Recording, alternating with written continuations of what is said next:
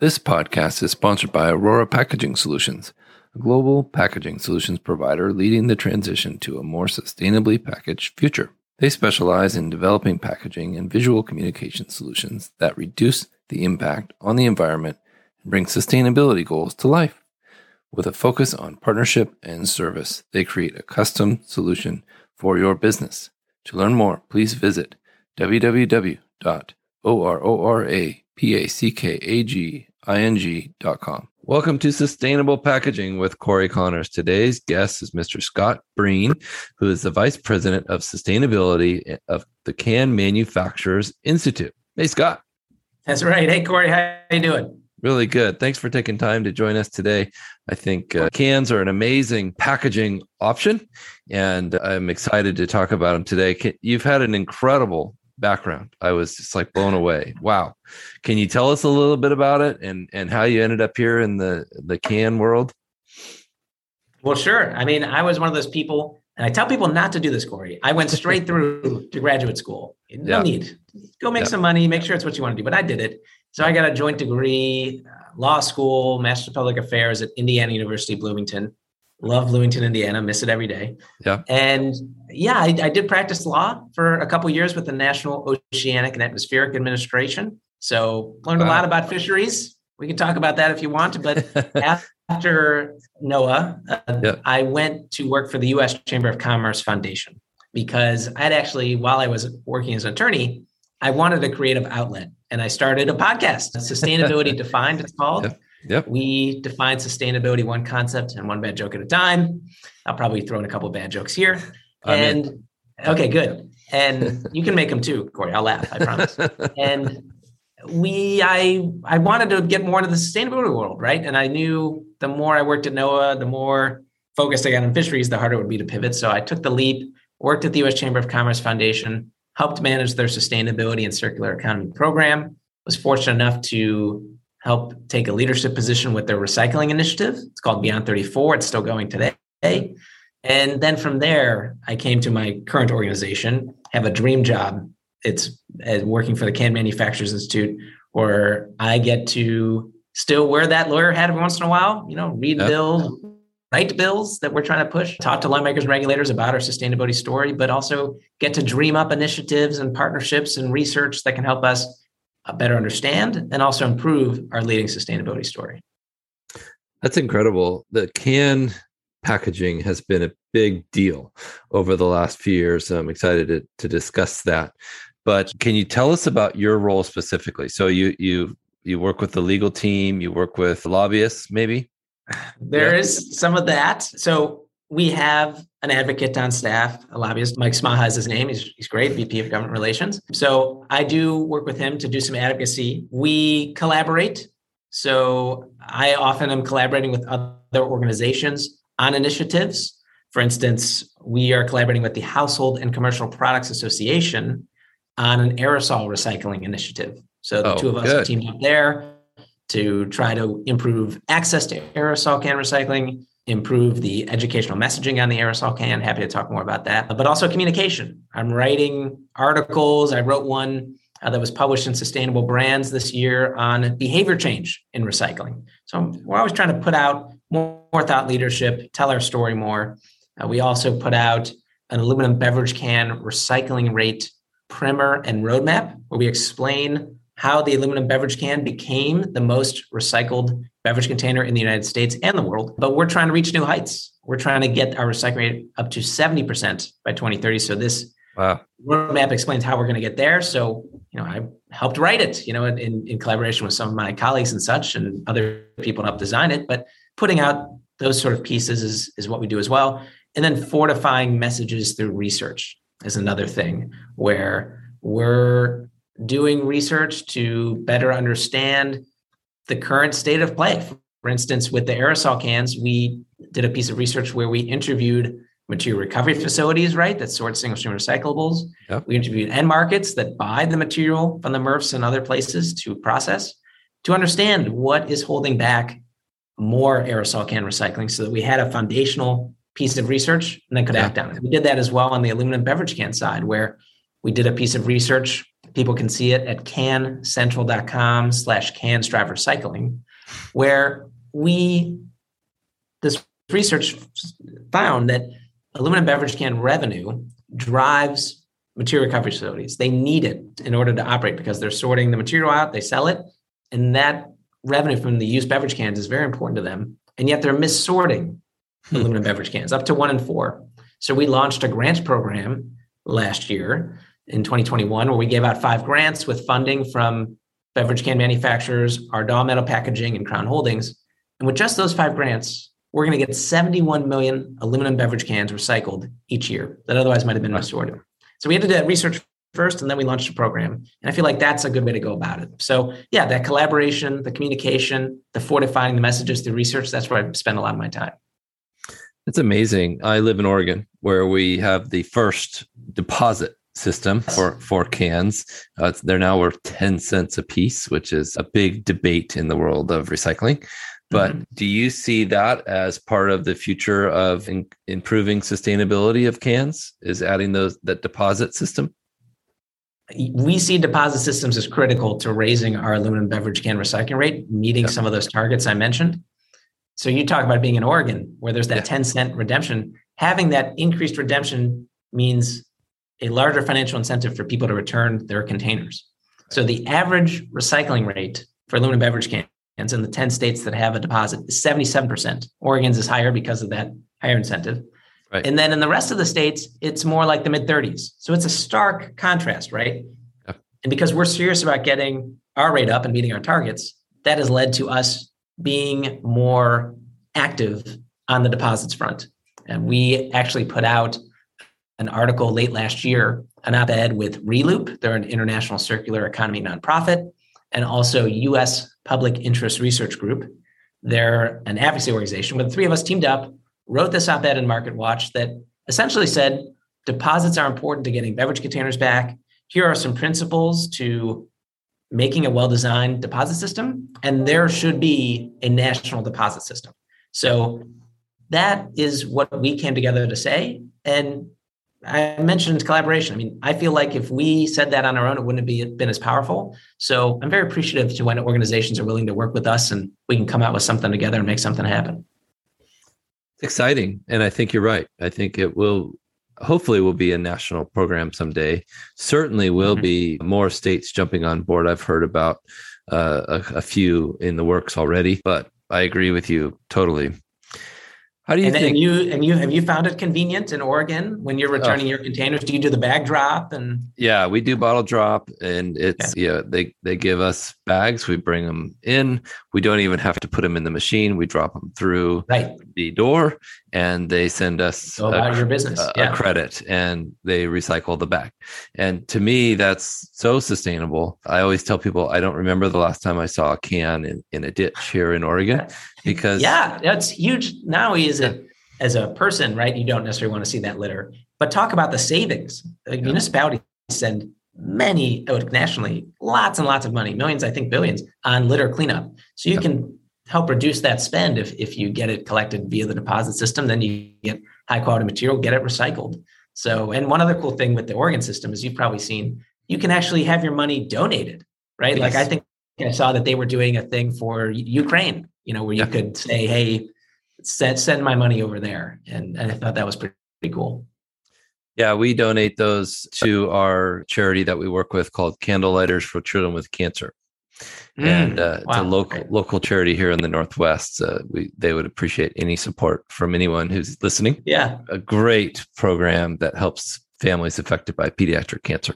So, but you're right. Yeah, they give you a blue bag and a sticker with a UPC code on it that says Candlelighters, and then that money goes to them. So it's just really cool, and so definitely something we should consider nationally, I think. Agreed. So are aerosol cans recyclable? Oh yeah, you just got to empty them before you put in the recycling. Most recycling programs accept them. You should check first to make sure, but most accept them. You just got to empty them, both aluminum and steel. I always thought they were, and I always recycle them, but I was concerned that was Thanks wish for doing cycling. that. You're helping our numbers. Yes. We're a part of your solution for sure. I'd like to talk about how companies should focus their time and efforts on sustainability of packaging. Can you speak to that a little bit? Yeah, I mean, for me, the main point that I often make on this is that it's important to not just set goals that you're going to have 100% recyclable or compostable packaging, right? And I feel like we've seen companies say that more and more, and that's a great first step. But I think there are additional steps that companies need to take. One, I think, is doing a material flow analysis, understanding where your packaging is going and where it's being lost. We actually did that recently for the can industry. And we did it not just for cans, we did it with glass bottles and PET bottles in the United States, so we could see where everything's going. And probably the coolest part of this research was it created a Schenke diagram, it's called, where it visually shows where everything goes. So if any listeners want to see this, cancentral.com/recycling unpacked.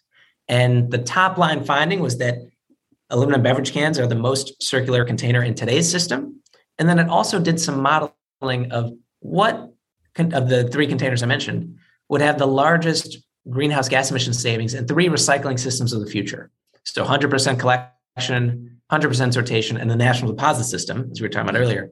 And in all three, aluminum beverage can delivered the highest greenhouse gas emission savings. So encourage people to check that out. Another thing that people can do is the companies should be seeing if the packaging that they're putting out there, not only is it technically recyclable and is it being recycled through the material flow analysis, but is it worth enough money that it's paying for the cost of its recycling? I mentioned earlier that without the revenue from used beverage cans, most MRFs would be able to operate. Put another way, in the Recycling Partnerships 2020 State of Curbside Report, there's a table there where if you crunch the numbers, you see that aluminum beverage cans, they represent only 3% by weight of all the recyclables generated at single-family households in the United States.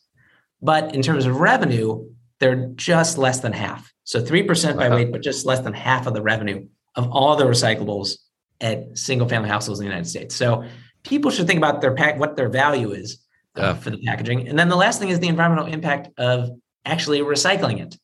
And so aluminum beverage cans, if you make a beverage can from recycled material, it's 80% less greenhouse gas emissions than if you made that beverage can completely from virgin or new material, right? And we actually realize a lot of that savings today because the aluminum beverage cans produced in North America, the average recycled content is 73%. Wow. So, which is really high compared to some other container types. And then with steel food cans, if you make those from recycled material, it's 75% less greenhouse gas emissions than you made it with virgin material. And with both aluminum and steel, metal recycles forever, right? So you can keep getting these savings and have the material keep going round and round. We just got to get people to put in the bin. And so those are things I think companies need to do. And so some alternative metrics people can consider: what percent of my packaging is above a certain value per ton? What percent is primarily made of material that doesn't degrade during the recycling process? What percent of my packaging is primarily recycled into the same kind of packaging or other useful, easy to recycle products? And one last thing I want to say is that with aluminum beverage cans, on this point of what is it recycled into, 93% of the aluminum beverage cans that are recycled in the United States become new cans, very, very circular. And we recycle nearly 90,000 aluminum beverage cans a minute in the United States. And over the course of a year, that's like 11, 12 packs per person per year being recycled in the United States. And like I say, 93% of the time into a new can. So it's domestic circular economy here. And if people want to learn more about some of the points I'm making here, I did write an article for Green Biz. I mentioned, writing articles is one of the things I try to do. The headline is Moving Beyond 100% Recyclable Goals. So people can check that out if they're interested. Well, that's incredible. Totally impressive. And those numbers are even higher than I thought. And I thought they were really, really high. So kudos to the can manufacturers and well done. Keep it up. Totally. The scale is amazing, but we can do better, right? We just got to get more cans for the recycling. The recycling rate in 2020 was only 45%. More than half of cans go to landfill, given the environmental and economic impact I've been talking about. Yeah. It's a shame. And we're doing our part to try to change that. And I think the quickest way to change that dynamic would be new deposits. Yeah, I agree. And such a simple method. We've proven it works. Let's do it in other states. So yeah, well done. Well, a flip side to this is the cans have become so popular that manufacturers struggled to keep up with demand. How do you see that coming through here? There's no doubt about it that there is unprecedented demand for metal containers, and rightfully so, for the environmental and economic impact I've been talking about. That most every recycling program takes aluminum beverage cans, steel food cans, because they're worth a lot and they're easy to separate out, right? So I don't think that's going to change. I think people are going to keep wanting their packaging and with materials that they can easily put in the recycling bin and that have this impact. And so we're trying to keep up, right? And meet that demand for our members' customers, which are the brands who then sell it to people like you and me. And give you some numbers of how we're trying to keep up. So according to public announcements, CMI members have committed to opening 8 new aluminum can manufacturing facilities in the United States. And some of these facilities will come online later this year. And CMI members are also increasing production in another 4 locations. So by the later part of 2023, CMI calculates total domestic industry production capabilities will increase more than 40% above the 2020 unit volume. So from 2020 to 2023, 40% above, or 40% growth. I mean, that's a very massive, quick increase for facilities that take millions of dollars and quite a bit of time to put together, right?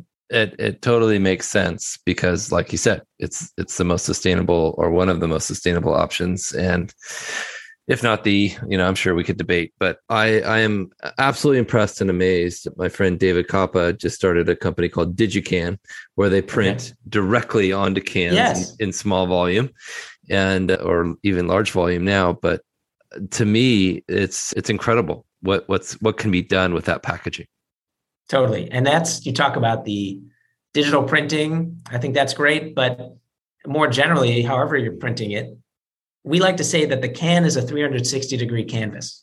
Right? You can put whatever you want on that and get the consumer's attention. There's even some innovation in terms of being like tactile, that it like feels different. In addition to having eye-catching graphics. So there's a lot of cool stuff. And you even think about certain cans, the tab's a different color. It says something fun on it, right? You can play with it.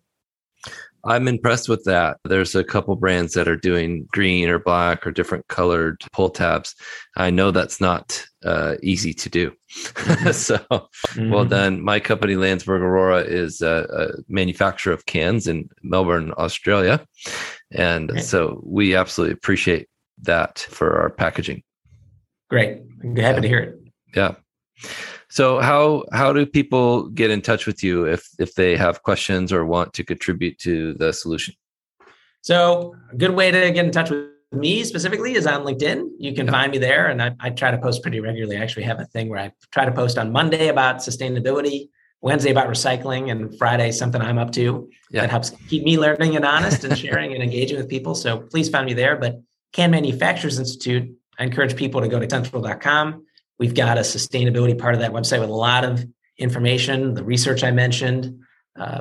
We have a sustainability communications toolkit, for instance, where it's got our best stats with the sources for the stats, as well as downloadable graphics people can use on social media, newsletters, whatever they want. And then in terms of on social, it's at Cans Recyclable on Twitter and Facebook, and then Can Manufacturers Institute on LinkedIn. Well, that's a lot of ways to get in touch with you. I love that. Some of it's the company stuff. Well, it shows us how important cans are. And for sure, it's an impressive packaging. The strength of a can has always impressed me, how much vertical strength it can hold. I've had some breweries as customers in the past, and to see how many pallets of cans they can stack up full of beer is amazing. Wow. No, it is amazing. And in fact, it's delivering that performance and strength with less metal. We've reduced our metal quite a bit with lightweighting and such. So I think that's been impressive too. Yeah. Well done. And thank you again for being on the show. Thank you, Landsberg Aurora, for sponsoring this episode. If you're listening, please take a minute to subscribe and give us a rating. We appreciate it. Thanks again, Scott. Thank you, Corey. This episode is sponsored by SpecRite, the first purpose-built platform for specification management. So much has changed when it comes to packaging, and there's a new book to help you stay ahead of the curve. The Evolution of Products and Packaging, written by longtime packaging executive Mr. Matthew Wright, helps you unpack industry trends and explains how you can use data to drive packaging innovation and sustainability. Download your free copy today at specrite.com/book. That's SPECRIGHT.com/book.